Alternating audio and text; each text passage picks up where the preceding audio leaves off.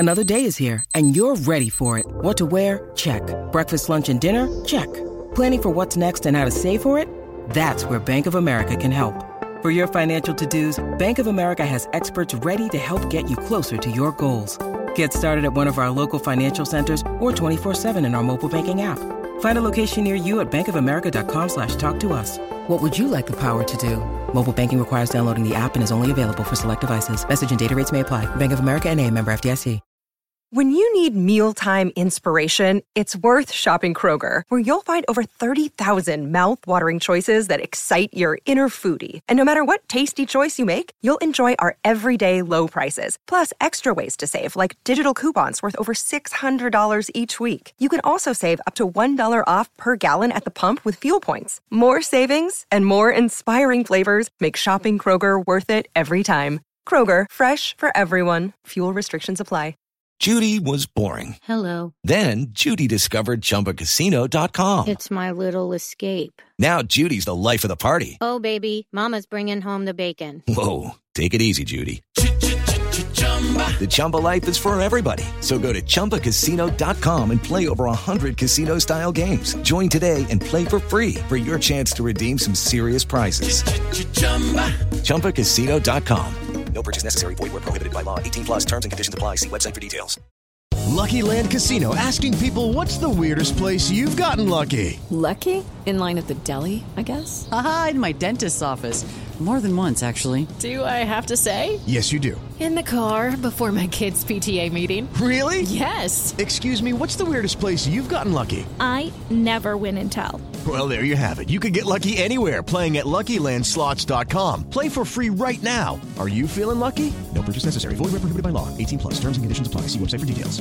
Ego, Slendy, Ego, Slendy, hey. Hit it out the park. Hit it with a strike. From the national anthem to the bottom of the night. I'm in Slendy, Ego, Slendy, Ego, Slendy, Ego, Slendy, hey. You already know what's up. What's that? Another home run. But you know the job ain't done till we hold that trophy up. Hey. Good afternoon, everybody. Welcome to episode 437 of the Talking Friars podcast and YouTube show. Ben Fadden with you here. It is August 2nd, 2023, and the San Diego Padres just took 2 out of 3 from the Colorado Rockies. They are now a game under 500.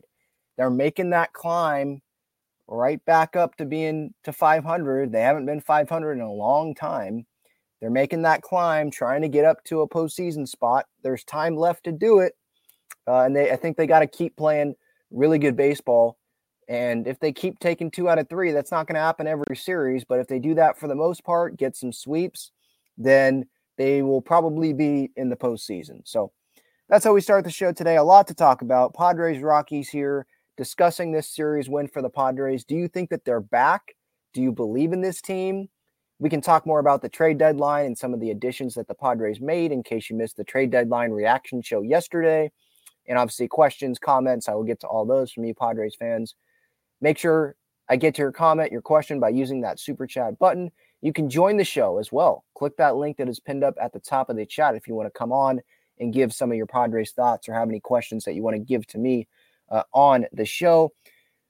I was just waiting for some people to get into the live stream here. Just a reminder, code Talking Friars for $20 off your SeatGeek order. You can click that link that is in the description. For Breaking Tea, great San Diego sports swag, the Breaking Tea link there. San Diego Padres, Aztecs, San Diego State Aztecs, San Diego Wave. They play this weekend against Angel City. So this weekend's going to be fun. It's a real San Diego versus LA rivalry weekend for San Diego sports with the Wave and with the San Diego Padres. And both LA teams are going to be coming to San Diego for those games. So should be entertaining this weekend. All right, let's see what some people in the comments are thinking here just as we get started. Post-game reaction, someone asks. I did have that up. It should be up already on the channel. So just go check that out when you have a chance. Jack says Garcia should have been DFA'd, not Honeywell. I don't think you're the only Padres fan that has that opinion after watching today again, him loading the bases. Now, credit to him. He got out of it. But, yeah, he still loaded the bases. Wasn't great. Devin asks, do you think Sanchez is the best catcher the Padres have ever had? Oh, man. He's definitely been influential in a positive manner for the Padres. That's for sure. I think he's going to have to do it for a longer sample size to have that title, but he's not competing with a ton of great names. There's not a Yadi Molina, right, that he has to compete with. There have been some good catchers, but, since 2000 is he the best catcher. I think more of a sample size is still needed, but yeah, he's been really good. He's performing like the Gary Sanchez with the New York Yankees, not the Gary Sanchez that was, I think, DFA'd earlier this year by the New York Mets. And that's how the Padres were able to claim him. I think they claimed him off waivers. He's performing like the better version of Gary, not that version, right? And kind of like the version that he was with the Minnesota Twins. If you remember Gary Sanchez with the Minnesota Twins, kind of helped you out there on the immaculate grid. So if you have a Twins Yankees or Twins Mets or Yankees Mets, Gary Sanchez is an option. Or if you include the Padres in that, he's an option there. Speaking of another immaculate grid, great name to know, Rich Hill. If you don't know a player on the immaculate grid game, just guess Rich Hill, and you probably have a decent shot of getting that correct. And Rich Hill, I bring him up because he is expected to start during this Dodgers series. Kevin Acee, it was weird in his article today before the game in his notes thing. He said at one point he was expected to start on Sunday at Petco, but then he also said on Monday. So I don't know. One of the last two games of the series is what it seems like. He's tentatively scheduled to pitch. And Joe Musgrove, he is probably not going to pitch. I saw that in the Seattle Mariners series is probably when he's going to pitch again. He was scratched today, obviously, with the shoulder stuff. Shoulder soreness, I think is what the Padres labeled it as. And so Nick Martinez took over, pitched really well. He ended up going 3 innings. On pregame thoughts, I was like, maybe he works into the 4th. I was a little ambitious on that. He ended up going 3. I guess the plan was only for him to go 2 innings, but he was pitching so well. And he told Bomel, was like, yeah, I want a 3rd inning. So he got that 3rd inning. Then Ray Kerr comes in to the game. And yeah, he had the bases loaded at one point, but he ends up striking out 6 guys in this outing. Sure, walk 3 guys, but limits the damage, only gives up 1 run, 2 1/3 innings from him, 56 pitches. I think that has to be the most pitches that he's thrown at the big league level yet. For the Padres. And then Scott Barlow, we got to see the debut of Scott Barlow with the Padres, obviously coming over yesterday on deadline day from the Kansas City Royals. He pitches an inning and 2/3, doesn't give up any runs, doesn't give up any hits. Struck out 3 guys, doesn't give up any walks. And so lowers his ERA to 5.13. Now, that's not a great ERA, but I don't really care what he did in the past this season for the Royals. I just care that he pitches well for the Padres now. And if he pitches like he did in 2021 and 2022 with the Kansas City Royals, I think we're going to be pretty okay with Scott Barlow. And he was pitching in the 6th inning today. That's when he started that outing, I believe. So imagine the Padres have Barlow in the 6th, Wilson or Cosgrove in the 7th, and then you can have Suarez and Hader in the 8th and the 9th. That didn't happen today. Cosgrove pitched after Barlow. Garcia pitched the 9th, loaded the bases, ended up getting out of it. But I understand Padres fans being annoyed with Luis Garcia continuing to be on the roster.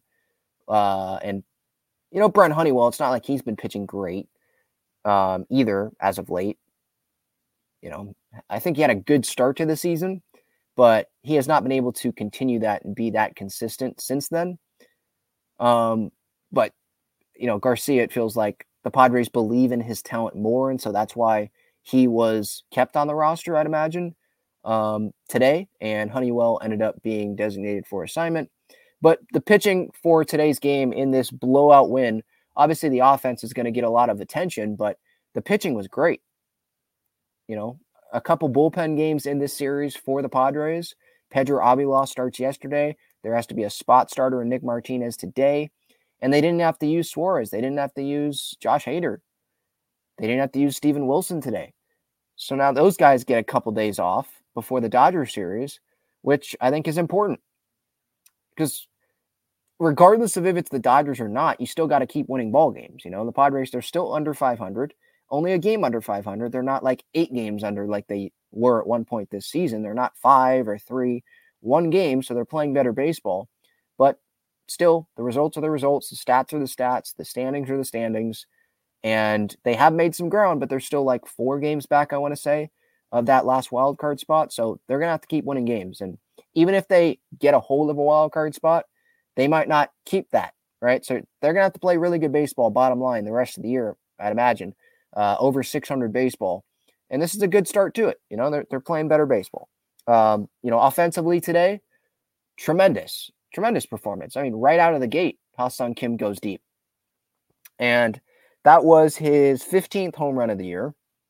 Soto in the third hits a 449-foot bomb second deck, his 23rd home run of the year. He hits 2 home runs yesterday, a home run today.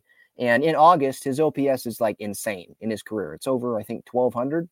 And he's continuing that trend here in the month of August. So hopefully that continues for Juan. Gary Sanchez, he had his first home run of the day in the top of the 6th, made it 4-1. Gary hit his second home run of the day in the 9th inning, made it 5-1. Tatis, his 100th career home run, which was hit pretty well. Almost went foul, but it was fair. That's all that matters. That made it 8-1. There was some more insurance added on. Crony and Gary came through with some more hits. And the Padres, they end up winning this one today, 11-1. And we should not expect this from the Padres every day, right? This is Colorado. It's a little bit different of a circumstance, obviously, and it's right after the deadline. So the Rockies, they're not as good of a team as they were, obviously, before the deadline, but it's still encouraging, right? They still have the talent. We know they have the talent in there to produce games like this. Maybe if this was at Petco Park, maybe they score 7 runs instead of 11. I don't know. But some of those balls were still going to be home runs at Petco Park. If the games this series were at Petco, So I'm seeing some encouraging signs, but as I said in my post-game reaction, I still am going to hold the belief that I don't think this team's going to go all the way. I just don't see that this year with this Padres team. But that's me. It's not really me reacting to today's game. Scott Barlow pitched great. Me with that opinion, it's me not seeing how these new guys are going to fit into this Padres team. And it's me seeing the close games that they have lost this season and being winless in extra inning games and the sample size again, right? They're playing better baseball as of late, but the sample size overall this season tells me that this team is not going to go all the way. Now, they could make the postseason, but I just don't see them going all the way. But you could also say if they make the postseason, Ben, they're going to be playing really good baseball, and that's all that matters as you head into that stretch there at the end of the year and going into the postseason. The hot team is the team that goes and wins the World Series.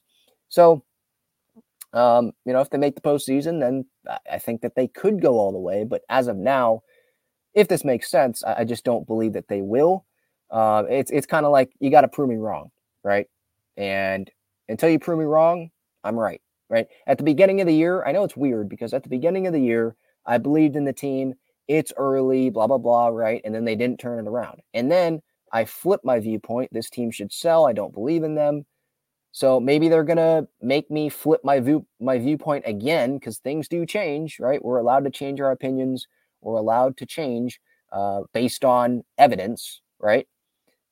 I could switch right back to where I was at the beginning of the year thinking that this team could go all the way. But as of now, I'm not going to jump on the bandwagon thinking that this team's going to, go to the World Series all of a sudden because they have a good series against the Colorado Rockies. It wasn't that long of a time ago where they lost that series to the Pittsburgh Pirates. Earlier this year, they've lost series to the Royals, went 2-7 in a stretch against the Nationals, Pirates, and Reds, right? So it's kind of like, prove me wrong, right?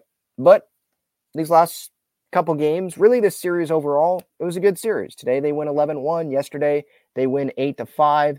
Monday, it was a really disappointing ending to that game. But at the end of the day, they won the series, and that's what they need to keep doing. They got to keep winning series. They're not going to win every series the rest of the way. That's an unrealistic expectation, but they've got to win more than they lose for sure. And I still maintain this thought. They're going to have to go on a winning streak at some point. You know, it's not going to be, I don't think, because like I said, they're not going to take 2 out of 3 the rest of the way in every series, or 3 out of 4 against the Dodgers this weekend. They're not going to take 3 out of 4. I don't see that happening the rest of the way this season.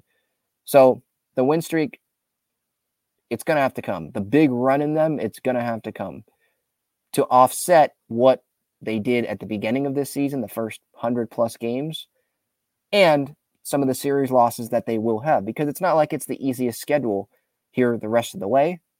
And even if it was an easier schedule, I put that in quotes, air quotes, if it was an easier schedule, they might not even do that good. They might do worse with an easier schedule. So maybe it's a good thing, but it's still tough teams coming up. And they're just going to have to keep playing good baseball. That's what it is at the end of the day. I did want to discuss some of the moves here that the Padres made before this game. They were interesting. Definitely. They were interesting for sure. So I'll get to those moves here after this quick break. Check out Gaglione Bros' famous cheesesteaks and garlic fries on Friars Road. You can visit their website, gaglionebros.com, for their entire menu and enjoy their cheesesteaks and fries at Petco Park and Snapdragon Stadium as well. Okay, so on Wednesday before this series finale against the Colorado Rockies, we knew that moves were going to be coming. The Padres had to make room for Scott Barlow, Ji-Man Choi, and Garrett Cooper. Those guys ended up being on the bench, and then Rich Hill will end up being activated when he starts his first time with the Padres, right? You don't want to have a spot be open, or leave a spot open for him, take up a roster spot while he's not going to pitch until probably sometime during the Dodgers series, right? So I think he went to San Diego. The other guys came to Colorado. And in order to make room for those guys, some guys had to be moved. Some guys had to be sent down, taken off the active 26-man roster. And some of the moves were interesting. Definitely a couple guys that remained on the roster were interesting to me. And I'll get to those here in a second. So here's what happened. So Choi, Cooper, Barlow, they get activated. And Ray Kerr, he gets activated. Tim Hill goes on the IL. So Kerr replacing Tim Hill, right? Tim Hill sprained left ring finger. Hill put on the 15-day IL. Brett Sullivan was optioned, which makes sense because you're adding Choi, you're adding Cooper, guys that can DH. And so that means that Campy can just be the backup catcher, or Sanchez can just be the backup catcher instead of having to be in the lineup every day.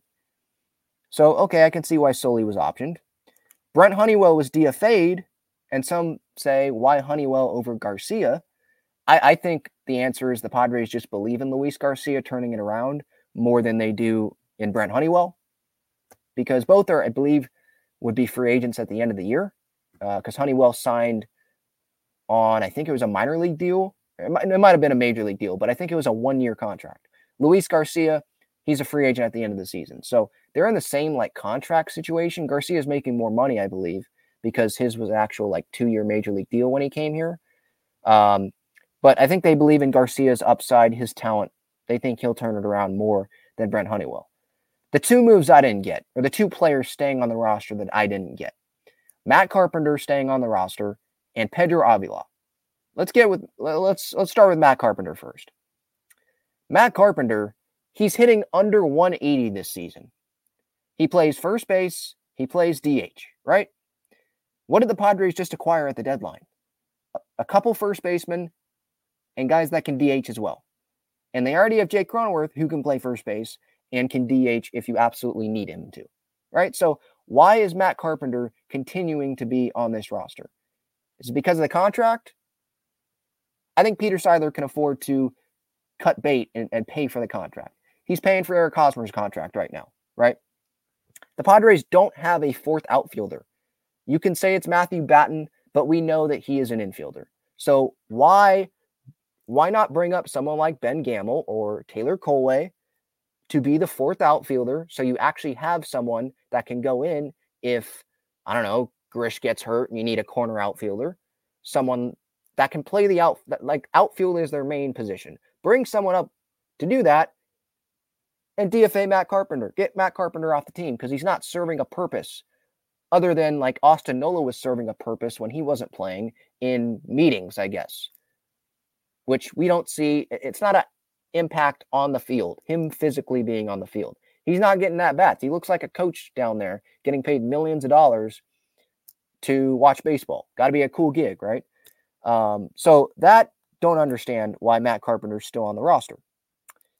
And Pedro Avila, he just threw over 80 pitches in the second game of that Colorado series. So why keep him on the roster when you could continue to have Brent Honeywell on the roster instead of DFAing him? Why keep him on the roster when he's not going to be available at least until at some point this weekend, right? Because he threw over 80 pitches. And I believe Pedro Avila still has one option remaining, so you can use that option there. I don't understand keeping Avila on the roster. You're wasting a roster spot for a few days in days that you probably need to win, right? You're in a wild card race. Matt Carpenter, when's the last time he played? When's the last time he hit a home run, right? He's not bringing anything on the field physically to this club. You just got a first baseman and DH, two guys that can play both. Crony can do that. Why is he on the roster still? So those two players continuing to be on the roster, that doesn't make sense. Maybe they make a roster move before the Dodgers series coming up this weekend, before Friday's game or sometime during the weekend. But that was kind of weird. I found that weird that those guys stayed on the roster. You know, Matt Carpenter continuing to survive. It reminds me of Austin Nola. He continued to survive there for a little bit, and then ultimately they ended up, taking him off when Campy returned. But yeah, that was weird to me. All right, now that I got that off of my chest, Tuesday's game, Padres win this one 8-5. Pedro Avila, 4 innings of work, over 80 pitches, like I just said. 3 walks, 7 punch-outs, an earned run, 5 hits. Stranded the bases loaded in the first. First inning there, I was like, okay, wow. Bases loaded. This ain't looking good. But he got out of it. Allowed 1 run only, so limited the damage, like Ray Kerr was able to limit the damage today. Stranded runners on first and second in the second inning there. And it was valuable because it saved some of the bullpen for today. And you just weren't expecting a whole lot from Pedro Avila. So the fact that he gave 4 innings and gave up 1 run, I'm taking that every day of the week from Pedro Avila. Top of the 5th, Padres, they get a run on a ground out with the bases loaded. Soto then hits that 3-run home run, which was to dead center. He then hits another home run later in the ball game, also to center. That one was in the 8th. That made it 6-4. Soto entering Tuesday's game, I think a 1,021 OPS in the month of August in his career. Best OPS among any month. So if that continues, I see the Padres continuing to win some games. Because Juan Soto, I know he can't do it himself, but he's one of the big hitters in this lineup. And if he can continue doing this, their chances of winning, their run production, scoring runs, it goes up. He provides a very big positive impact to this team when he's going on well there. In the 7th, so the Rockies, they ended up getting back in this game. It was 5-4 after Steven Wilson allowed that home run. Honeywell allowed a couple runners. Obviously gets DFA'd the morning after. But Soto, that home run, right, in the 8th game of insurance. Grish, Kim, they come through with RBI singles, makes it 8-4 Padres. And Colorado, they added a run. Hader had to be brought in, so that was not the most ideal thing, but it wasn't the end of the world because he didn't pitch the night before. And even if he pitched today, it was going to be okay because there was a day off between the Dodgers series and the Rockies series on Thursday. So you obviously wish that Hader didn't pitch, but looking back at it now, it's kind of like it's good that he did pitch because he got some work. He's not going to be sitting there for 4 days or whatever it was going to be if he didn't pitch yesterday. Because if the same thing happened today, obviously they probably wouldn't have pitched him because it's a blowout, right? So Padres win yesterday 8-5. what I got out of yesterday was definitely Juan Soto. He is locked in, and you got that out of him today as well. That was one of the takeaways from today's game as well. Same thing with Gary Sanchez with a couple home runs that he had today. And another takeaway today, obviously, was the pitching, like I mentioned earlier. So last couple games of this series were really encouraging. A combined 19 runs in the last 2 games of this series. But that's the Padres for you, right? Really disappointing loss in game 1 of the series. Then they come up with 2 really great offensive performances. They look like the best offensive team on planet Earth. Now what are they going to do when they come back home and they have to face the Dodgers? Because obviously we know the Dodgers, they're better than the Colorado Rockies are. So it's about consistency. If they split this Dodger series, I don't know if I'm going to be pissed off. I guess it probably depends on how the games play out. But taking 3 out of 4 would definitely instill more confidence in the fan base, I think, and instill more confidence in myself. I'm not even going to talk about possibly 4 out of 4 because that's not going to happen. I just don't see that happening. Okay, so those were the first 2 games, but right before the deadline, right, we didn't know the moves the Padres were making. Were they going to just stand pat after Monday night's loss? Because they didn't deserve to win that game, and so maybe they didn't deserve to be buyers. But Peter, AJ, they have faith in this team, so they were going to buy. And we can get to the deadline, more deadline talk in a little bit. But on Monday, I mean, no doubt about it, it was a disappointing loss for sure. It may have been, was it the worst loss of the year? Maybe some people in the comments will think of some other games. I know giving up that home run, right, to Mookie Betts and the Dodgers go win in extras on Sunday Night Baseball, that sucked because that started, ever since then, like the Padres, they really struggled to be consistent, right? The whole Kershaw meme thing after they won, then they didn't win the rest of the series, I believe. I could point to like the Reds game, was the first game of that Red series in Cincinnati, where they get a lead and then they choke it. They get a lead, they choke it. They get a lead, and then the Reds go and walk it off. There was the Kansas City Royals series finale at home where Grish struck out, I remember, was it the bases loaded? I forget if it was the bases loaded or not. There was that game, losing that series to the freaking Royals. When Scott Barlow was on the other side of things, obviously, he was on the winning side in that series. There was the recent game, it was the Pirates, right? Where it was a similar situation. Padres, they bait you back in, they tease you. Oh, maybe they're going to come back and win this game, be a good series win. But then Grish ends up striking out. I think Colway, it was either Colway or Batten. He was a pinch hitter before Grish. I think he popped up. That was when Soto was available off the bench. They were going to give him a day off, and they had him pinch hit. He walks, and they couldn't end up winning that game. They scored a run. They lose by 1. So my point, obviously, there's been some painful losses, but Monday for sure was up there because of the opportunities they had. There's the long rain delay. It was such a long night. It was such a long night for me personally because maybe some can't relate because they didn't watch the U.S. Women's National Team live, but I'm just a huge U.S. Women's National Team fan. And obviously the World Cup's on now, huge Padres fan. So I'm watching everything. And there's some Wave connections because I work with the Wave and Germa, Morgan, they play for the Wave. So I'm obviously rooting them on. So I'm staying up all night. There's the rain delay, which was over an hour. Then there's the game, which felt like it took 5 hours to complete. Then there's like an hour. I'm not going to go take a nap. There's like an hour. So I work out then. And before the U.S. Women's National Team starts, watch that. Both of those games were painful to watch because the Padres, they lose that game, obviously. And then the U.S., they can't score a goal against Portugal, and they were literally inches away from losing in the group stage. Thank goodness for that post that saved them. I gave a reaction to that game on, what was that, Tuesday morning at like 2:30 in the morning after that game ended. So you can go back and look at the playlist, go to San Diego Wave on the YouTube channel. You'll see that reaction there. But yeah, it was a long night. And Lugo got the start. It was huge that he went 7 innings. It was.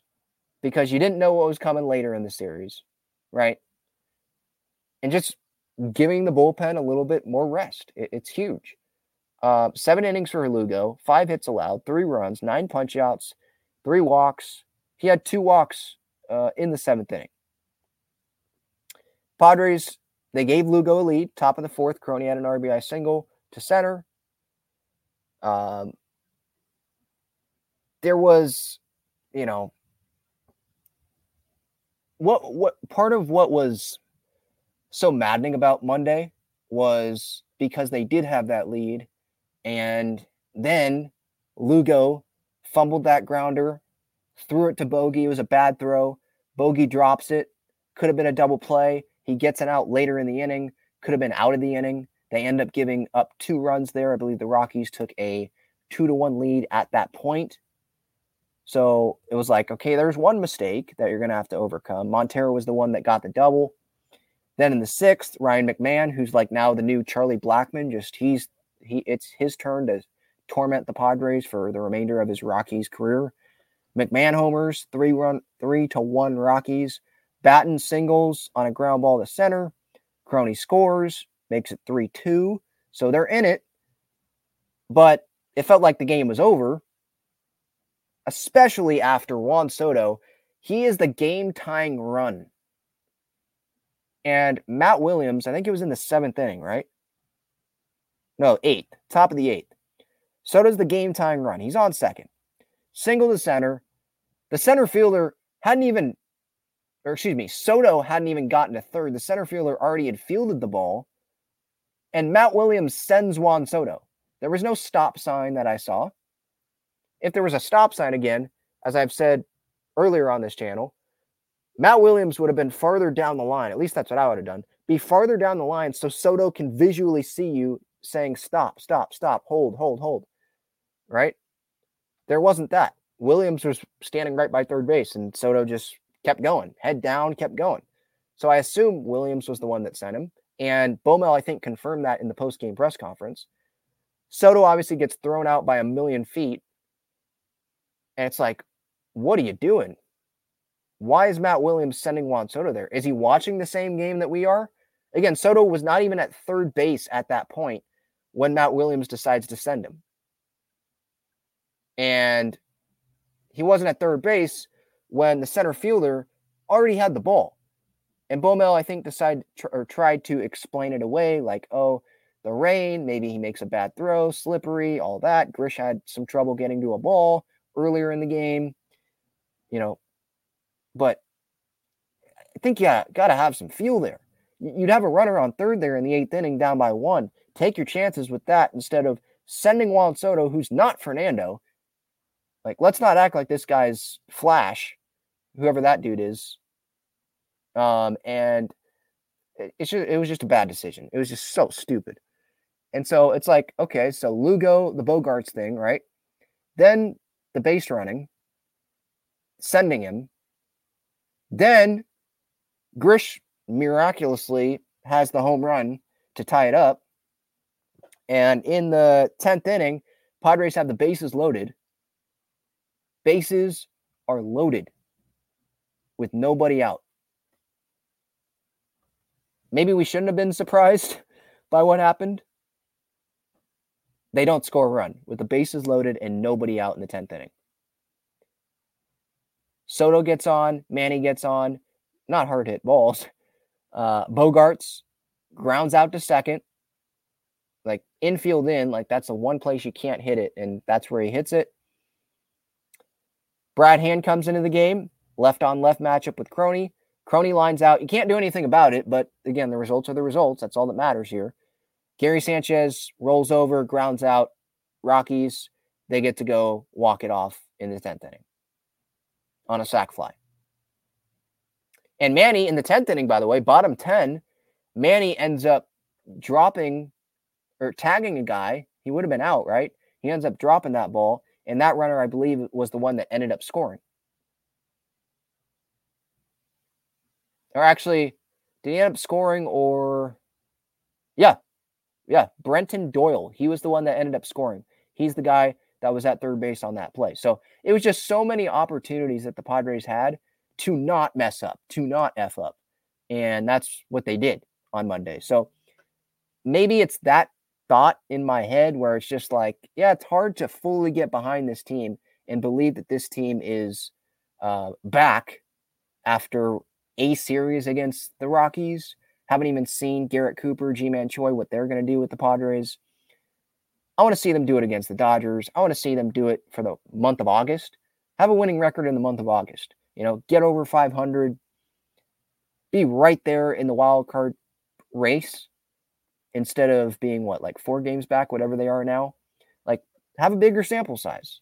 And then I can start to buy in. But now I'm still going to hold the same opinion that I just don't see this team going all the way. And it's going to be really tough for this team to make the postseason. I see Carter in here. What's up, Carter? Any Padres thoughts? What about, we're hitting on, or I was hitting on Monday's game. Was that, do you think, like the worst loss of the season so far? It's up there for sure.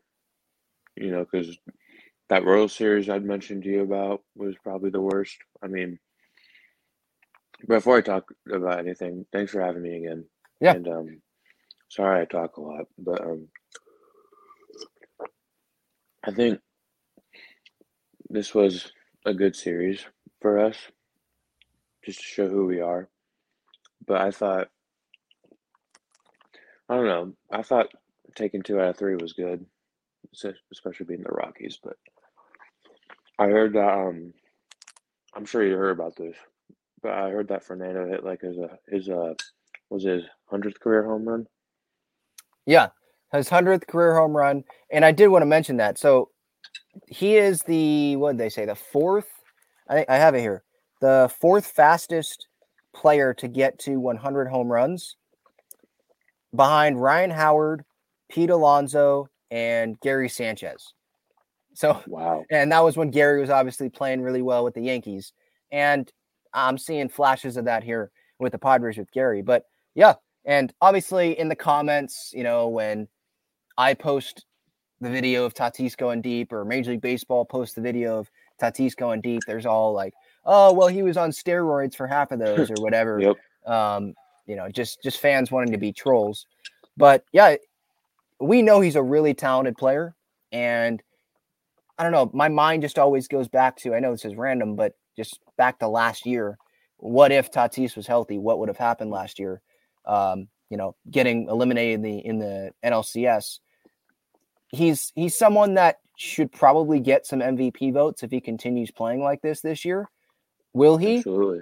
Don't know about that, because there's some voters that obviously are going to hold that grudge against Tatis, and they're going to keep penalizing him, even though he's not cheating this year. That's just the way it goes. But yeah, he's having a phenomenal year so far. I was going to ask you, what do you think of I'm sure you've gotten this asked before, but what do you think of the moves we made during the deadline? I thought it was a W. I thought getting Scott Barlow was awesome, dude. Yeah. He dominated today, too. Yeah. Pedro, I see you, so I'll get to you here in a minute. The deadline moves, I think I'm someone that wanted this team to sell. I didn't think it was the smartest thing to keep Snell, keep Hader. They could have got a good amount back for those guys. I wasn't someone that wanted to trade Soto, but I thought it was smartest to keep those guys. You still have a talented roster, even without those guys, and you just see what happens. But knowing that they weren't going to sell, and I thought that they did a good job. Standing pat doesn't help the Padres win. So improve on the margins. Don't go trade your top 5 prospects. They didn't do that, right? I was okay with them parting with Ryan Weathers, Jackson Wolf, whatever. We'll see what that 18-year-old or not even 18-year-old ends up being there, who I think he was playing in rookie ball, Suero. We'll see what he ends up being. But I thought, you improve the bullpen depth and you get a replacement for Josh Hader, because I don't see him coming back after next season. So Scott Barlow, he pitched really well today, and hopefully Niebla can help him out and be more consistent, get back to how he was pitching in 21 and 22 with the Royals. You add some bench depth, some bats that should be on the roster the rest of the year and should be replacing Matt Carpenter. Don't know why Matt Carpenter's still on the freaking roster. G-Man Choi, he doesn't have a big sample size this year, but I was looking at some of the barrel rates, and that's encouraging. He can play first, can play obviously DH, and same thing with Garrett Cooper. And it wasn't just a lefty, he got a righty as well. And this allows Gary or Campy to be the backup catcher and not have to tax themselves every day being in the lineup. So yeah, and you can just ride the catcher that's hot at the plate. Or you can just go the matchups where Snell, Musgrove, they like catching to a certain, they like throwing to a certain guy, and the others can go to Campy.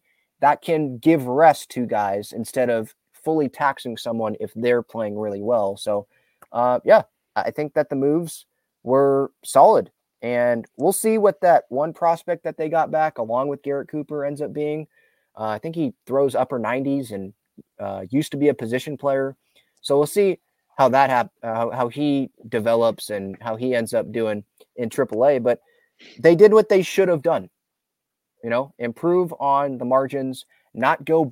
You didn't have to go take on the Verlander contract or make a huge trade like that. This team, I don't think deserves that. And I don't think that's the smartest thing to do. But yeah, just improve on the margins. You gave a little bit of a boost, I think, to the clubhouse, but it also sends a message like, it's on the players that are already in that clubhouse. Like, sure, Rich Hill with starting pitching depth and the batters and Barlow, sure, they can help the team. They'll probably help the team. But, the stars are the ones that are going to carry this team to the postseason. The guys that are already in the rotation, that's going to carry them to the postseason. Suarez and Hader and Wilson and Cosgrove, like the bulk guys, the bulk of the back end of that bullpen, right? Those guys are going to carry them to the postseason. So, I thought it was a positive deadline. Preller, he wasn't stupid. He wasn't stupid. Yeah, he did a good job. Yeah, for sure. All right, anything else, Carter? Yeah, one more thing. Sorry, I'm talking a lot. I feel kind of bad, Ben. No, you're good. I think I heard that we designated Honeywell for assignment. So I think instead of designating him for assignment, I think we should have designated Garcia or Carpenter or whatever. Yeah, you're not the only person that thinks that. Yeah. Because Garcia, obviously, I think, obviously recency bias is there too. Both guys aren't pitching that great. I mean, Garcia, I saw in Kevin Acey's newsletter this morning, since June 11th, he has a 6.23 ERA. Oh my God. And that's before, well, he didn't give up any runs today, but that was before he loaded the bases again today. So yeah, he hasn't been good. Honeywell, I forget the numbers on that, but AC did post that, but he's off the roster, so whatever. I think it just comes down to who do the Padres believe in more, because I think both would be free agents at the end of the year anyway. So who do they believe in more? And I guess they're going to go with Luis Garcia over Brent Honeywell. I think both could have been kept, to be honest, because Pedro Avila could have just been taken off the roster because he threw over 80 pitches yesterday. So just send him back down. He has an option. That didn't make sense to keep him on the roster, but that's what they did. Yep. All right. Thanks so much, Carter. Appreciate you. Yeah, thanks for having me again. Of course. See ya. All right. We got Pedro just going in line here with who joined. Matt, I'll get to you here in a little bit. Pedro, what's up, man? Hey, what's up? I'll keep it short and simple. Hey, nice seeing you again, and hopefully your mental health's doing good out there. Everybody, at least I got kids, and I was a little league coach, so for like the first half of the season, I was kind of distracted. Mm-hmm. Like I was trying to pay attention, and I was like blaming Bob Melvin, which I still blame him, but we're stuck with him. So, but I'm like kind of back to your guys' point right there. I'm like, he did what everyone was kind of complaining, like the bottom of the order, the bullpen, the relief help, and this what's the name of this Royals guy? The Barlow. Yeah, Scott Barlow. It's Hader's lookalike, his little brother. Yeah, some people are saying Clevenger, some people Hader. Oh, okay. Yeah, I could see that. But hey, Clevenger's on a whole other level over there. But but like, hey, if these guys, like, we haven't, like you said, we haven't seen what G-Man Choi and Cooper can do, but isn't Cooper, he was an all-star last year, so they're bringing something to the table. G-Man Choi has that playoff experience with the Rays on those teams with Snell. Yep. So, if they just produce this guy, he hit a bomb in the Pirates series.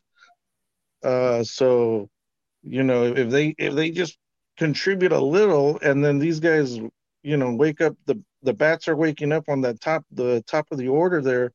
It's starting to look like, same old Padres. They start off slow. I don't know if everyone's like, I'm an ex-Chargers fan, but sometimes the Chargers would start off super hot. They'd go undefeated, get the number one seed, and then flame out, where the Padres are the opposite. They're like kind of, these last couple of years, they kind of struggle for whatever reason. I'm thinking it's internal, but no one's going to say that. Like, no one's going to say, oh, these superstars are beefing with each other, or XYZ Bogarts and Machado are fighting for supremacy, like as the clubhouse leader, because Bogarts got the resume. Yeah. Machado's got his stat resume. He's Gold Glove, yada yada yada. He's on pace for 500 homers, maybe. Well, they're both on pace for 3,000 hits. So, but I'm feeling like we're back, and I'm thinking, hey, the Dodgers don't scare me. And we got lucky there that with the Erod guy, he denied the trade because he prefers the East Coast. Man, that was like, wow. Like, if they got that guy, then I'd be kind of scared of the Dodgers. But it's the same old with the Dodgers. They're waiting on Ohtani, and they're gonna flame out Kershaw. He's gonna have something with his back, and they're gonna have to rely on those young dudes. Man, we're back. We just gotta. I'm not saying we're gonna sweep them, but I did say in the comments I smell a sweep. But hey, if we can make a statement, trim the fat off the lead of this wild card and the division lead. It looks like the Diamondbacks and the Giants are kind of coming back to reality a little, or at least where we could catch them. And it looks like we're getting hot or warm at the right time, and we'll see if this little additions kind of help us. But it looks like Preller's off the hook. And it's up to Bob Melvin to steer the ship in the right direction, and we'll see if he lives up to the billing where he's like, where if he retires, he got one more year on his contract? Yeah, one more after this year. Yeah. So hey, I'm not a Bob Melvin hater. I just feel like he could have done a little more, like kind of like Phil Jackson, some type of guru shit sorry for the language, like to get these guys a kumbaya and like, hey, put your egos to the side. And because I feel like that's what it was. Like Soto, don't you remember Soto kind of made a comment in the spring training, like something about we're worried about the money or something? Do you remember that? I forget. Or maybe was that like right before the WBC or something where they were something talking like that, about right? Remember? So he made like a little comment like that, and then he's made these like little like the all-star comments where he had to fly back with the Phillies. Yeah. So like I feel like it's all like not just him, maybe it's like Boris like giving him a script, like, hey, this is what you got to say because they probably have their exit strategy, like, hey, if this flames out, let's try to put the white flag out there, so hey, if you someone gives enough prospects, you can kind of get traded. But it looks like they're steering the ship in the right direction, and we'll just see if those additions. I like the way it feels different, right? It feels like kind of for sure something feels different, but I want to leave it at that, and hopefully there's a little strong playoff push, and maybe we take 3 out of 4 with the Dodgers. Can I get that out of you? Yeah, we can do that. Yeah, I'm liking where. Yeah, I agree with you about the Dodgers. Like the Dodgers on our team, they don't scare me, right? They don't scare me, and I think it's easier to convince myself to say 3 out of 4 now with the additions that they have made. Yeah. And they are playing better. Yeah. Because forget me if I'm wrong, but the last Dodger series, they weren't playing that good. And I give you that. Yeah. And obviously it was early in the year, and we were thinking like it's early, or at least I was, and having that excuse. Yeah. But no, like it does feel like they're playing better. They have a better roster, I think, with these additions. And I think they're feeling good, obviously, going into this off day and then going into the series against the Dodgers. And I'm not thinking about the division. I don't think that's going to happen. I'm just thinking get in the playoffs, but I'm saying it's within reach. Right. If you get like super hot, and because with if you start counting right now, we got 20 games remaining with those top 3 the West guys, not counting the Rockies. And if you handle your business, you should be easily take the division. If you are what we say we are, we're like, a superstar loaded team, and that's why I was like, how could they sell when Soto's in control? You're not. I don't think Soto's going to sign. It's going to be almost like I don't know, in the early '90s when we had Sheffield, McGriff, and shouts out to McGriff. I think he looks best in the Padres uniform, and he kind of went in incognito there with no hat, team, right? Yeah, no team. So that's kind of like a shout out, I think, to the Padres maybe because he kind of contributed a little there where he was an all-star and everything. But I think it's Soto's. I think he's 2 and out. Like the 2.5 years we're getting with them, for some reason, I think it's almost like that Erod guy. For whatever reason, he prefers the East Coast. Like it's closer to I myself, and I'm Mexican and Puerto Rican, and when you're kind of close to your peoples, like I kind of get it. There's no Puerto Rican or Dominican culture on the West Coast, and when you're on that East Coast, it's like all day, every day. It's like whether you're New York City, Washington D.C., Miami, Florida. Yeah, what I'd say with the Soto stuff, like yeah, right now, if I had to give you an answer, do I think he comes back or not? I would say no. I think part of that, two out of two championships or something like crazy. Yeah, and he's like, we're clicking. Right, I'm not super bought into the fact that he wants to be here. Yeah, right. Two egos or something, whatever. I don't know what it is. Yeah, and I think Peter Seidler is going to give him a competitive offer. Like he told, I think Marty Caswell, like right when they acquired him, he's not scared of the $500 million offer to Soto, to a player like him. He kind of had to work his way back into that talking space, right? Like because he kind of fell off for whatever people want to say. He's kind of getting. I think they mentioned it in the broadcast. I don't know if you heard that. Or maybe I had it on the Rockies. For whatever reason, I had it on the Rock because sometimes the visitors broadcast they give you more introspect little facts on the opposing team, and the Rockies suck. So the Rockies broadcasters, I think it was they said today was 161 and tomorrow's like a year from the date Soto was traded, and he has 29 homers. He's like on that Soto track. Yep. So they were saying like he's getting more comfortable for sure. He's doing Soto things. So, but I don't know if he's super comfortable for whatever reason. Is it the superstars or the environment or like I said, the West Coast culture kind of for when he's done like this current contract, and he goes into free agency because I don't see an extension happening.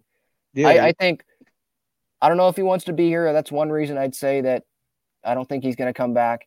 Yep. And the money, I mean, Steve Cohen, I don't know if you saw, but like they're gearing up for 2025, 2026. 2-3 years. And so, I mean, and that's that lines them up for Juan Soto. And the Mets trending upwards, him being on the East Coast, it lines up for them going all in for Juan Soto. So maybe that's a little scary there. Yeah. And I think Peter, he's not going to, I mean, maybe he did it with Bogarts, and I guess you could say with Judge with the huge offer and Trey Turner, but is he going to go to the level that Steve Cohen might be willing to go with when Soto reaches free agency, or another team like the Giants or the Phillies or the Cubs or the Dodgers, just throwing teams out there? Are they maybe the Yankees? Is he going to be willing to go to that level? I'm not so sure. And we don't even know. The roster could look completely different, and there could be even more guys locked up to contracts. So it might even be harder by then. So we'll see. But I'm just happy that he's a Padre right now because he is swinging the bat really well. Hopefully we just get one championship, and I'm good with that. So I mean, that's why they did it. They did it to go win this year or last year or next year. So if they do it, then it's worth it for sure. All right, guys. But I feel like we're coming back at it, and we're trending in the right directions. Well, we'll just see how these last 2 months kind of shape out to be. But it feels like old times, like we're getting hot in August, September. Yeah, I hope so. I hope that's how it is. All right, Pedro, thanks so much, man. All righty. Have a good one. All right. Thank you so much for this super chat here from Justin. I hope we save some offense for the Dodgers. Yes, I hope so too. there have been some games. I mean, that goes back to the inconsistency of the Padres team so far this season, the big sample size that we do have, right? They have a huge game like this, 11 runs, or they score 19 runs combined in these 2 games against the Rockies. But then what do they do the next game? What do they do, just the next series overall? Do they crap the bed? Do they score 1 run and then they go back to score 7 runs? So, yeah, if this team is back, I think that they will have a good offensive series against the Dodgers. I think that's kind of how we know that this team is back. And I like the situation that the pitching is in. Obviously got some reinforcements there at the trade deadline. Probably we'll get to see Rich Hill at some point during this Dodgers series. So I think it comes down to the offense for the most part. But there's a lot of guys that are swinging the bat better. Crony is one of those guys. And I know people think that I'm too much of a Crony fan and I'm always going to back him, even though multiple times this season I have said, yeah, he has sucked. I mean, he has a 91 OPS plus entering today. 222 average, less than 10 home runs, less than 40 RBIs. His OPS is under 700. Like, it's definitely not good enough. But I will give him some love because I think he deserves it with the way that he has been hitting as of late. Entering today, he had 5 consecutive games with 2 hits, at least 2 hits. And if you go back since July 21st, that I think first game in Detroit, he's hitting 324 in his last 10 games. Small sample size, I know, but just looking for the positives, looking for the trends here. Guys are swinging the bat better. We know Manny had a tremendous month of July. We know Crony's swinging the bat a little bit better here as of late. Again, small sample size, but as of late, swinging the bat better. Actually, 342. Did I say 342? 342 is his average. Last 11 games, 10 games started entering today. So he's doing much better. 909 OPS in that time frame. Tatis, hopefully this series in Colorado, or this last game, I should say, will get him going because he was in a slump there for the last couple weeks, it feels like. But Soto's swinging the bat well. Manny had a fire month of July. Crony better. And we'll see what these bats can give the Padres, G-Man Choi and Garrett Cooper. I'm interested in seeing Garrett Cooper and seeing what he can do because obviously, I think Pedro mentioned it. He was an all-star last year in 2022 for the Marlins, and he has a lot of experience. He is in his last year of his contract with the Marlins, so he'll be a free agent at the end of the year, but that means that he does have the experience.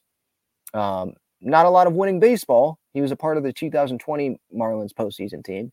So we'll see how he performs in this environment. But he was already on that Marlins team that was in the playoff race before he was dealt. So I don't know how much of a difficulty it will be transitioning. I think he has family an hour away, is what he said to the Miami media yesterday after getting dealt. So I'm excited to see how he does. And obviously G-Man Choi.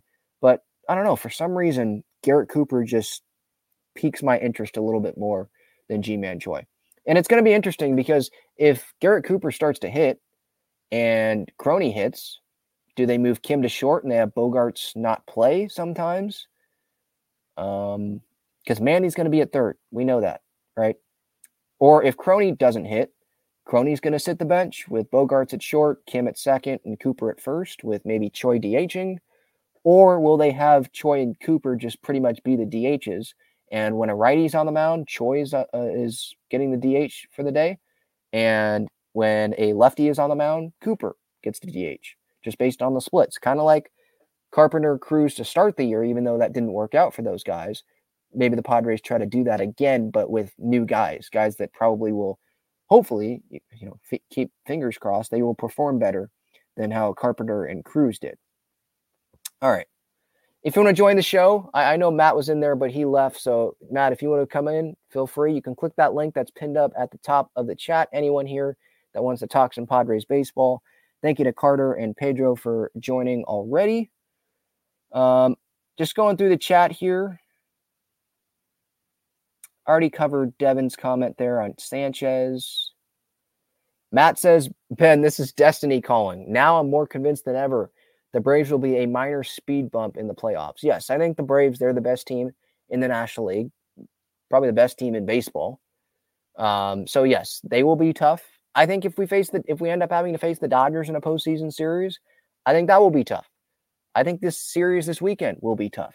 But based on maybe I'm letting this series, persuade my judgment too much, but I'm more confident in this team now based on these last couple games, and maybe it's because of the new additions as well.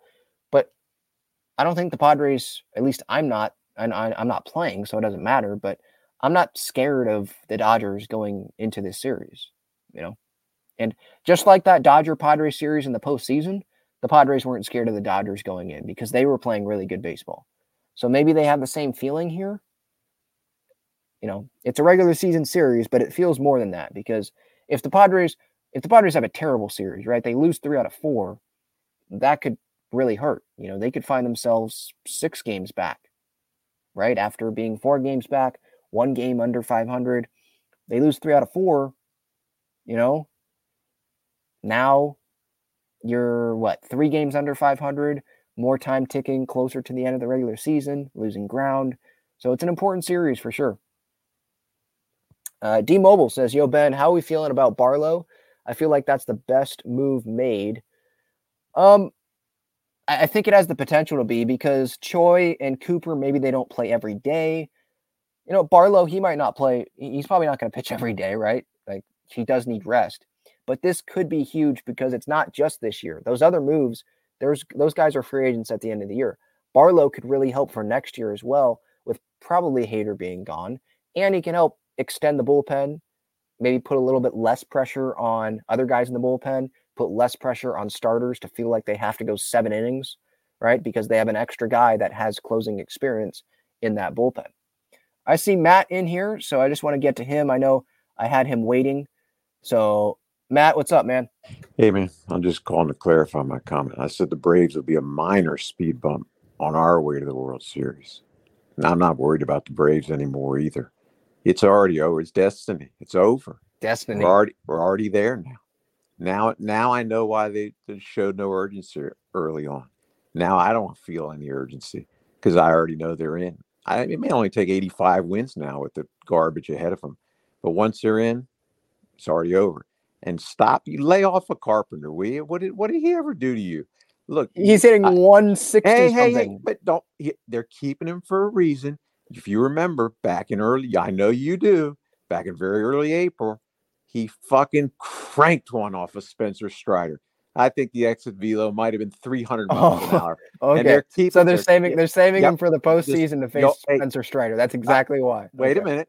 Eddie Rosario for the Braves was a scrub the whole year, and he carried them in 2021.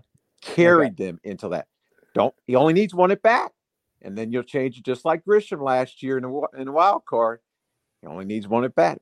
I mean, you're awful hard on him. Even I'm not that negative. And he's Austin Nola from the left side. How can I be soft on the guy?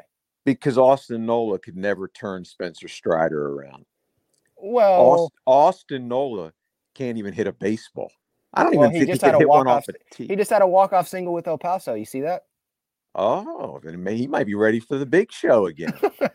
Hey, look, man, gosh. I just called because seriously for the bullpen. I get jacked for that Royals bullpen, and to get the Royals bullpen guy to form a Royals bullpen, that showed me everything I need. I mean, if the epiphany had already hit me, but that was the final one. That's it. It's over. It's Herrera. It's those guys I listed: Hochevar, Herrera, Wade Davis, and Holland. Wilson, Barlow, Suarez, Hader. God, I love it. Yeah, it sounds great. 5 and dive, baby. 5 and dive. What I don't love is Matt Carpenter being on the roster still. Oh, when they have no outfielders on the bench. Okay. That's a fair point. Last question. You think they took Musgrove out because they looked at the calendar and they're already setting up the playoff scheduling so he can start game 1? I mean, okay. That has Bob Nightingale vibes all over it. Did you see him? I don't know if you're on Twitter, but he said that the Twins clinched their division already because even though they don't have a great record, the other teams were selling off pieces at the deadline. They were the only team that stood pat. So they've already clinched the division, according to him. So I don't like getting into that. I mean, we still got 2 months here. Like, let's chillax here. Yeah, you're way too negative, man. I can't believe that. I mean, last time you and I, when we bet, it was Brady Singer on the mound for the Royals against everything's changed. They finally did all the moves. They finally got rid of the Nola. The only one, I don't know. The Avila thing worries me a little because it could be because they didn't send him down because you got to leave a guy down for 10 days, I think. Oh, so okay, it actually does worry me a little that maybe Musgrove isn't right. I was kidding about the thing, but I'm not kidding about, I mean, I'm like the last guy said, Page or whatever. I mean, he's all in, he's all back. I'm all in, I'm all back. I don't give a shit. It's like I said, whatever's going to happen is going to happen. And it feels different. I know you're guarded. I could tell by your post-game reaction, even you were still guarded. And I get it. But I was on the other side. Now we flipped, and then maybe we'll flip back. Maybe not. But goddamn, I want to see Carpenter hit one in the playoffs so bad. Oh, I will be on hold for 6 hours the night he hits that in the playoffs, waiting to talk to you. Yeah. Okay. Yep. I hope he does, because hopefully that means that the Padres win that game. That's mustache on mustache crime too, off of Strider. Yep. Yeah. Hey, one game under 500, Matt. You're really close to giving that 50. I've already admitted that that's already over. All right. I'm just not going to jinx it yet, but it's over. I mean, it's over. That thing's over. I'm ready to bet on whether or not you think we're going to win next year's World Series too. Okay. I mean, I'm already there. I don't even care what happens now. We've finally got that bullpen. Oh God, I love it. I love it. Anyway, I love your excitement. I love your excitement. Keep up the good work, brother. All right, thank you so much. I always watch it or listen to it later. If I can't do it live, I'll always listen to it later. I appreciate you. Yep. All right. See ya. When the Padres are over 500, I'm going to have Matt. I'll give him my PayPal or Venmo or whatever, and he's going to give me that money. Because we made that bet when I believed in the team and he didn't. And now we've kind of switched spots. And so I'm going to benefit on how I used to be optimistic about this team and that, yeah, they're going to turn it around.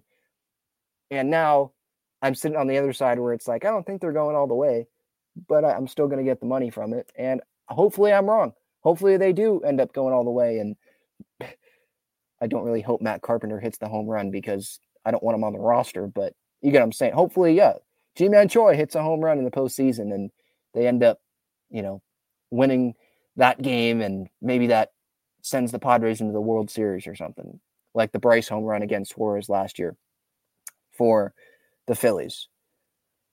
All right, if you want to join the show like Matt just did, he cracks me up.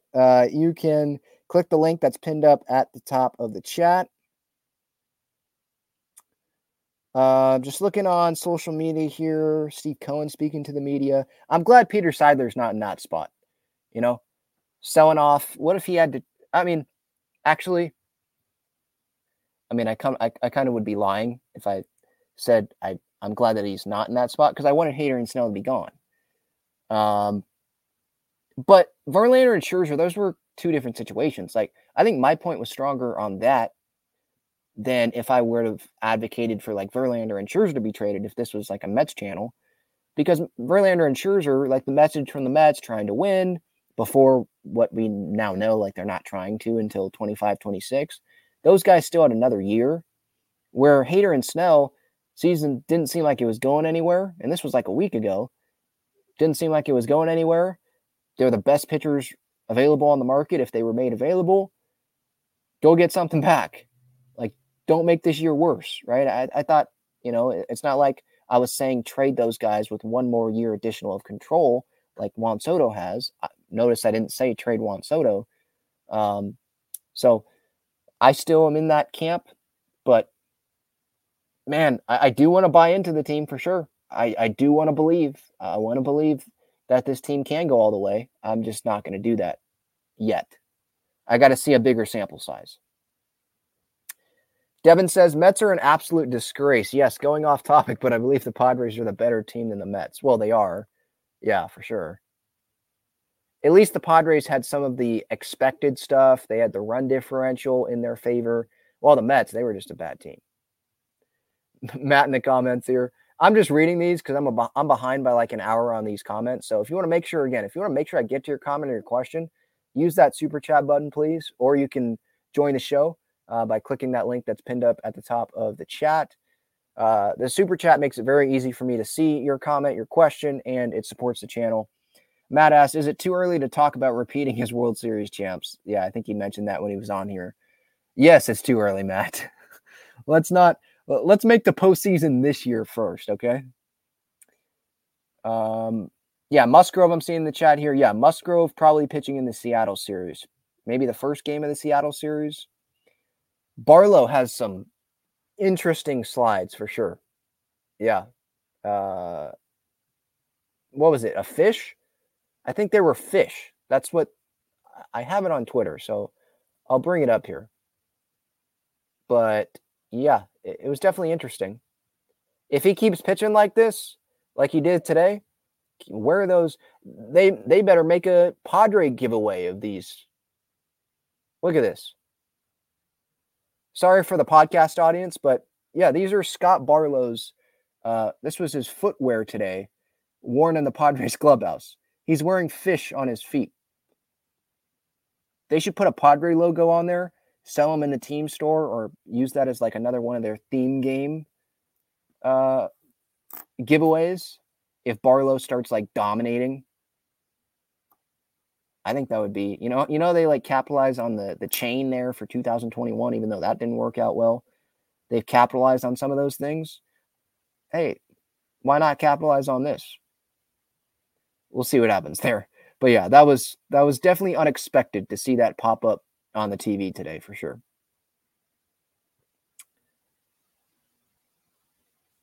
Mills says, typical Padres acquire new relievers and still use Garcia.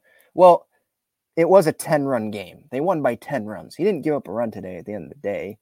And yeah, you're going to use Garcia there. If he gives up a grand slam, guess what? You're up by 6. Then you can go to someone else. Like, yeah, you use Luis Garcia there. That's who you use. I agree, Brent. Why is Carpenter still here? Maybe they are waiting for that big clutch postseason home run. Have him come off the bench. Be like Kurt Gibson. Devin asks, are you worried about Tatis? I feel like he's getting very unlucky. No, I mean, well, if he's getting unlucky, then I'm not worried because he's hitting the ball hard. He just homered today, 100th home run. No, I'm not worried about him. And there's slumps that happen throughout the season. Before that slump, he was one of the best Padres players, you know. And he still is this season. If I go to Baseball Reference here,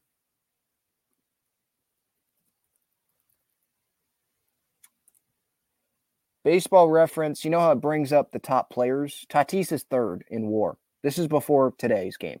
And Tatis homered today, so his WAR is definitely improved from that. Maybe it's at like a 4 WAR now. We'll see. But yeah, Kim's at 5.3, Soto's at 4.4, and Tatis is at 3.8. So no, I'm not worried about him. And he's 3rd best on the team in WAR, and he missed the first 20 games of the season. He's playing like every day. He's playing good outfield. I'm not worried about him. This podcast is sponsored by Cloud Optimizer. As a business owner or IT manager, are your cloud investment costs going up and you don't know why? It's time for Cloud Optimizer. As you migrate your business to the cloud, what you're spending and why you're spending it can get a little hazy. But Cloud Optimizer clears up the mystery and puts the cloud to work for you. Cloud Optimizer starts by analyzing usage patterns, right-sizing resources, leveraging discounts you may not be aware of, implementing automation, and much more. And by reducing unnecessary expenses and maximizing performance, Cloud Optimizer guarantees you a savings of 5 times what you spend for their service. As you utilize cloud-based services more and more, you don't have to lose sight or control of your spend. You can stay agile, streamline your costs, and optimize your performance, plus save significant money with Cloud Optimizer. Make the cloud work for you with Cloud Optimizer. Get a free assessment and find out how much you can save by going to cloudoptimizer.com. Go to cloudoptimizer.com for your free assessment. That's cloudoptimizer.com. It is Ryan here, and I have a question for you. What do you do when you win? Like, are you a fist pumper, a woohooer, a hand clapper, a high fiver? I kind of like the high five, but if you want to hone in on those winning moves, check out Chumba Casino. At ChumbaCasino.com, choose from hundreds of social casino-style games for your chance to redeem serious cash prizes. There are new game releases weekly, plus free daily bonuses, so don't wait. Start having the most fun ever at ChumbaCasino.com. No purchase necessary. VGW. Void where prohibited by law. See terms and conditions. 18+. It's time for today's Lucky Land horoscope with Victoria Cash. Life's gotten mundane, so shake up the daily routine and be adventurous with a trip to Lucky Land. You know what they say, your chance to win starts with a spin. So go to LuckyLandSlots.com to play over 100 social casino-style games for free for your chance to redeem some serious prizes. Get lucky today at LuckyLandSlots.com. Available to players in the U.S., excluding Washington and Michigan. No purchase necessary. VGW Group. Void where prohibited by law. 18+. Terms and conditions apply. Okay, round two. Name something that's not boring. A laundry? Ooh, a book club. Computer solitaire, huh? Ah, sorry, we were looking for Chumba Casino. That's right, ChumbaCasino.com has over 100 casino-style games. Join today and play for free for your chance to redeem some serious prizes. ChumbaCasino.com. No purchase necessary. Void where prohibited by law. 18+. Terms and conditions apply. See website for details. Boogeyman says, stop being so negative. Negative mindset you have. Well, I mean, come on. I don't think you can give me a ton of crap for that when at the beginning of the year, I was optimistic. I kept being optimistic. Even when the team was showing who they were, I said, they'll turn it around. I still believe in the talent. They're not going to continue playing like this. But the big sample size came and they kept playing like it. So I changed. And so I'm going to keep that until I see a big sample size, a significant sample size of them playing like we expected them to play going into the season. So I think I'm not just day one, or today negative or positive, tomorrow negative, next day positive. Like, I'm consistent for a stretch of time when I see that sample size. So you can be, I'm not going to blame you for being positive. After the deadline, they improved the team, have a good last couple games against the Rockies. Like, be positive for sure.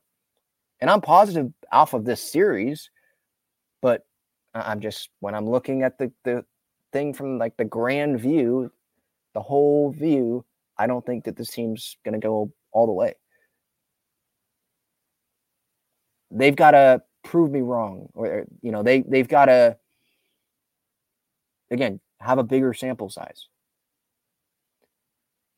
Daniel asked, couldn't Cooper play right field? Yes, he can play right field, but I think he's normally just DH or first base. I'm talking about, like, okay, so they brought in Cooper, they brought in Choi, who can do the same thing but better that Matt Carpenter does, right? And what Matt Carpenter's doing, I could go do. Just sit on the bench and watch baseball. You get paid millions of dollars to do it. Sign me up for that. You get all the first class stuff, great food probably. Yeah, sign me up for that. Stretch, maybe hit off the tee a little bit during the game. Take batting practice on a Major League Baseball field. We could do that. So I'm saying bring in an actual guy. It could be Ben Gamble. It could be Jose Azocar. It could be Taylor Colway. Bring up someone that can be the fourth outfielder. Not be someone that's really a DH first baseman that can play the outfield if you need him to.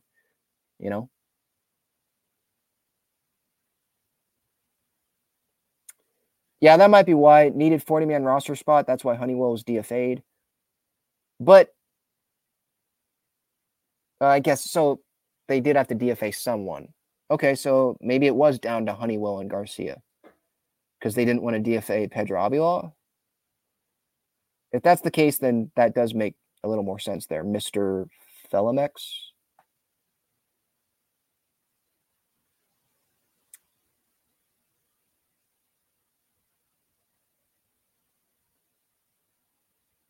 I'm just going through the chat here. Yeah, Charlie asked, why do we DFA Cruz and not DFA Carpenter? Carpenter has the bigger contract. And Cruz was like exclusively a DH, where Carpenter, if you need him to, he can go play some first base. I think they gave a longer leash to Carpenter because he wasn't signed to a 1-year, $1 million deal like Nelly was. And he's a little bit younger. Not a lot. He's like 37, but Cruz was 42. And the Padres just brought in a 43-year-old.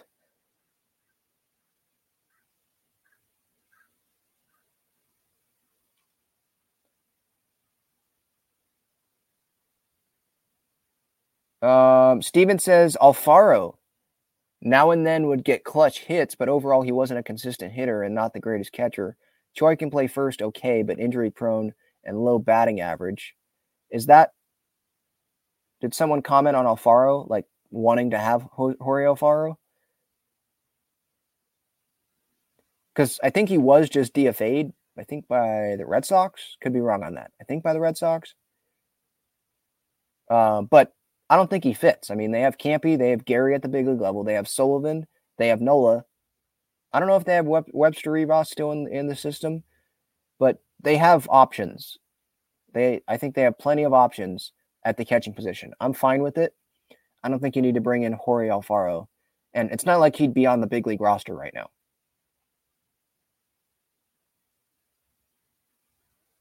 Dylan says, this is... this entire chat has more WAR than Matt Carpenter does this year. Yikes. I mean, it's true, I think. Let me double check. Just to be fair to Matt Carpenter. Yeah, negative 0.6 WAR. So, yeah, you have a 0 WAR. We have a higher WAR. All of us. We all have a higher WAR than Matt Carpenter does this year for the San Diego Padres. And he's still on the roster when the Padres could use another outfielder to, be the fourth outfielder. All right, quick break, and then I'll get to some San Diego sports stuff and the rest of the chat. I want to tell you about the best and easiest way to play fantasy sports. It's Underdog Fantasy. They have great pick'em games and best ball tournaments. In pickup games, just pick higher or lower on 2 to 5 players' stats, and you can win up to 20 times your money in a single night. You can go cross-team, cross-league, and even cross-sport. Best ball revolves around the draft, which is what every fan loves the most about fantasy, and it eliminates the hassle of having to manage your roster all season long, resulting in a fun and easy fantasy product. How does it work exactly? You enter a contest where you participate in a snake draft against other users. That lineup that you drafted competes against every other draft in the entire contest. The better the combined performance of your team, the more money you win. After your lineup is all played, Underdog will take the best performing players and automatically set them as your starting lineup. That's it. No waivers, no trades, no worrying about who to start or sit. After you complete your draft, your part is done. Underdog Fantasy offers best ball in a variety of ways, including daily contests, weekly contests, playoff contests, and season-long contests. You can either enter into these and compete against thousands of other entrants for huge prizes, or, if you'd like, you can enter into a private draft with friends and family to compete for a smaller prize pool. Underdog keeps it super simple with their easy-to-use website and mobile apps. Sign up now by clicking the link in the description or by using the promo code TALKINGFRIARS, and you'll double your first deposit up to $100 in bonus cash when you make your first deposit of $10 or more. So if you deposit $100, you get $100 free. If you deposit $10, you get $10 free. Okay, so getting to some San Diego sports stuff, I'll get back to the chat here. The San Diego Loyal, just teeing up what's going to happen this weekend. San Diego Loyal, they host Orange County on Saturday at home at Torero Stadium at 7 p.m. San Diego Wave, they are playing a few hours before that. They host Angel City Saturday, August 5th at 4:30 p.m.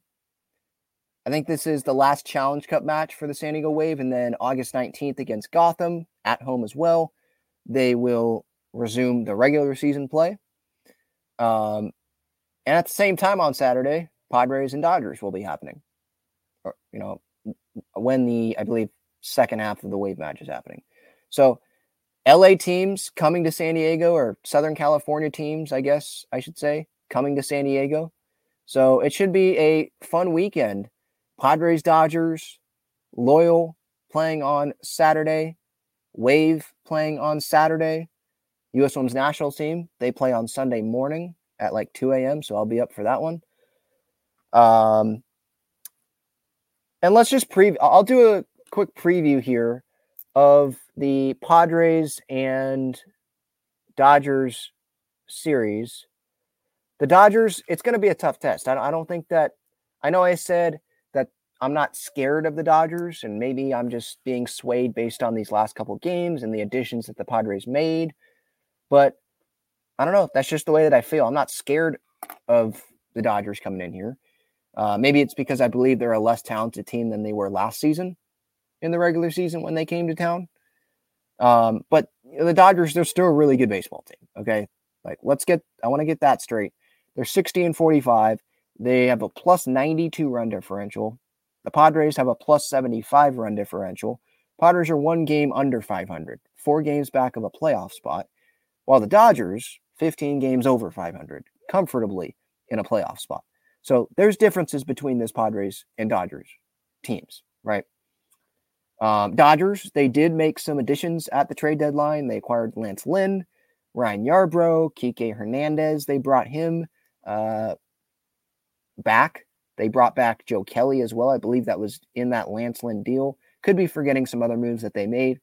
But they did, it seemed like the Padres kind of acquire more depth, improve a little bit on the margins.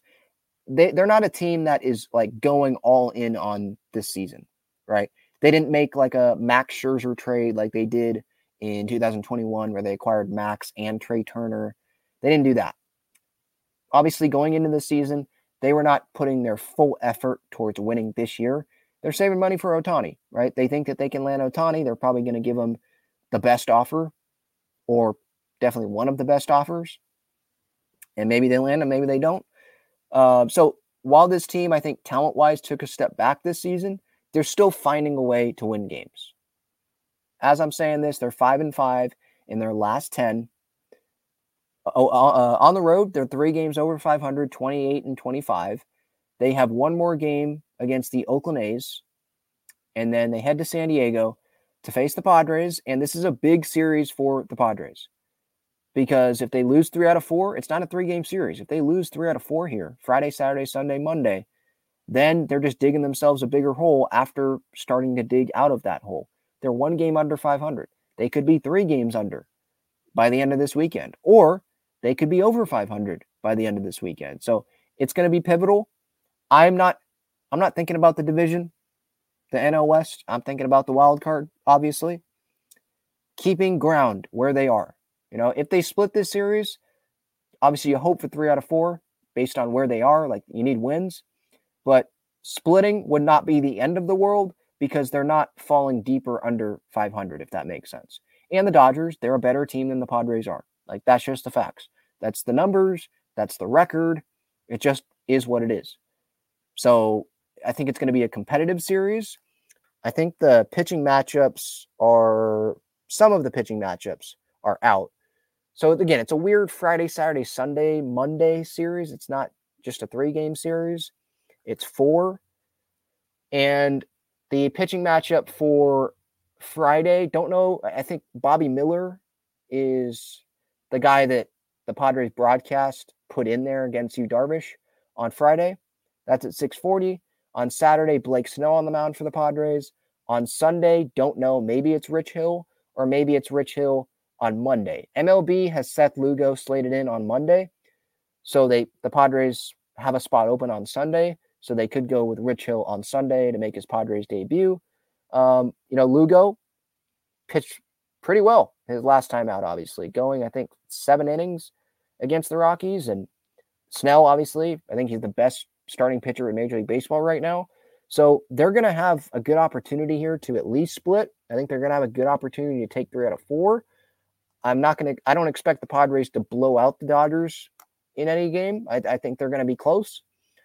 And I think we got to accept a split if that's what happens, because the Dodgers, they're a really good team, and you never know what the heck happens in these Padre-Dodger series. But hoping they take 3 out of 4. 4 out of 4, I respect the Dodgers too much to, even though I hate them, I respect them too much to say, oh no, sweep on the table, 4-game sweep on the table. Padres haven't won 4 games in a row all season long. So I'm not going to act like, oh, they're going to go win 4 in a row. I don't see that happening at all. So it's going to be interesting. It's going to be packed all series long. Even the Monday day game, there's that straw hat giveaway. Sure, it'll be packed there. And hopefully the Padres can build off of these last couple of games against the Colorado Rockies, where they combined for 19 runs. I'll say it again, 19 runs in 2 games. Can they continue that? That's going to be big here in this series. Hopefully they feed off the fans' energy as well. And hopefully the stadium doesn't get taken over by Dodger fans. You know, hopefully Padre fans will show up just like they have continued to show up, even when this Padres team maybe doesn't deserve to have sold out crowds every night, even on a random Tuesday night, right? They continue to show up though. So I think they will this weekend. It's going to be a fun weekend. It's the LA at San Diego rivalry weekend with the Padres and with the Wave taking on Angel City. All right, let's get to the rest of the comments here. Where did I leave off? Oh, the Alfaro thing, right? No, Dylan's saying this entire chat has more WAR than Matt Carpenter this year.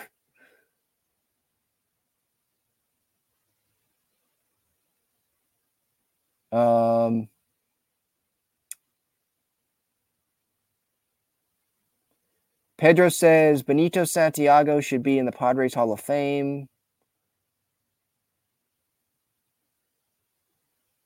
Steven says Benito Santiago was by far the best catcher the Padres ever had. Terry Kennedy probably second. Sanchez, if he stays a Padre and he continues playing like this, he will be in that conversation because I think he's playing pretty darn well with the Padres. And it's not a high, again, like I said earlier, it's not like Yadi Molina that he has to compete with. And it's like, or Pudge Rodriguez or Johnny Bench, where it's like, yeah, you're not going to get there. Sorry, dude. Right? Like, it's pretty easy to pass Austin Hedges and Nick Hundley. No disrespect to Nick Hundley or Austin Hedges. Like, I know they tried with the Padres, but come on, let's just face it. Or Rene Rivera or Yasmani Grandal before he went to the Dodgers and started like playing probably up to his potential, playing better with the Dodgers than he did with the Padres. He can be better than those guys. He's going to have a track record, multiple years with the Padres of playing like this. And we don't even know if he's going to be a Padre at the end of this season. So I don't even want to get into that discussion. Okay.